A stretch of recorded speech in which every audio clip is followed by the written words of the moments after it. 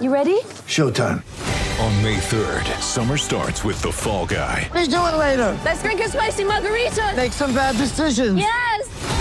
Audiences are falling in love with the most entertaining film of the year. Fall Guy. Fall Guy? Fall guy. That's what the poster said. See Ryan Gosling and Emily Blunt in the movie critics say exists to make you happy. Trying to make it out? Nope. Because I don't either. It's not what I'm into right now. What are you into? Talking. Yeah. The Fall Guy. Only in theaters May 3rd. Rated PG-13.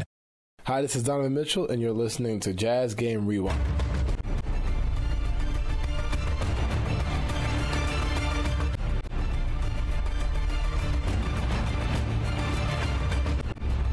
There, tough pass to Bojan on a cut. He caught it under the glass. His layup is short.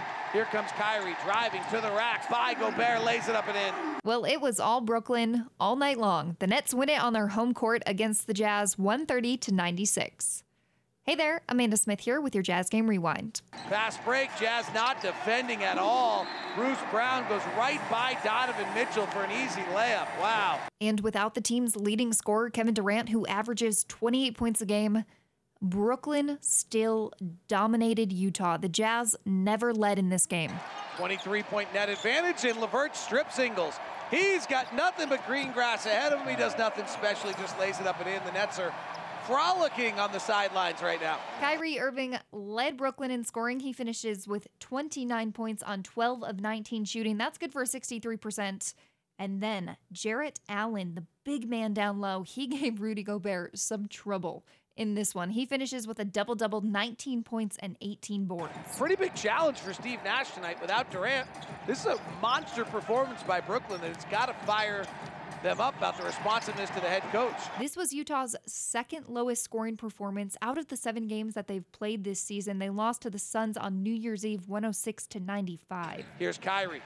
Off a handoff, fires the three, hits 7 of 7, 4 of 4 from 3, 18 first quarter points for Kyrie Irving. I talked about the Nets' dominance in this game earlier. They outscored Utah 68-40 in the paint.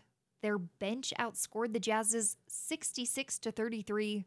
And then the Nets had 27 points off of 16 Utah turnovers. Favors and Donovan. This pick and roll has really struggled this year. Donovan works off the right side, gets all the way to the window, lays it up and in. Donovan Mitchell led all scorers in this game, finishing with 31 points. No other Jazz man had more than 12. Conley into the pocket, flares it back to Donovan. Beautiful crossover, step back jumper is good. What was a 34-point loss for Utah ended up being Brooklyn's largest lead of the game. The Jazz will look to bounce back tomorrow when they play the New York Knicks. You can join us here on the Zone Sports Network. David Locke and Ron Boone have got you covered with the radio call. And as always, for any more on this game or future games, make sure you head over to utahjazz.com/LockedOnJazz and visit the Locked On Jazz podcast.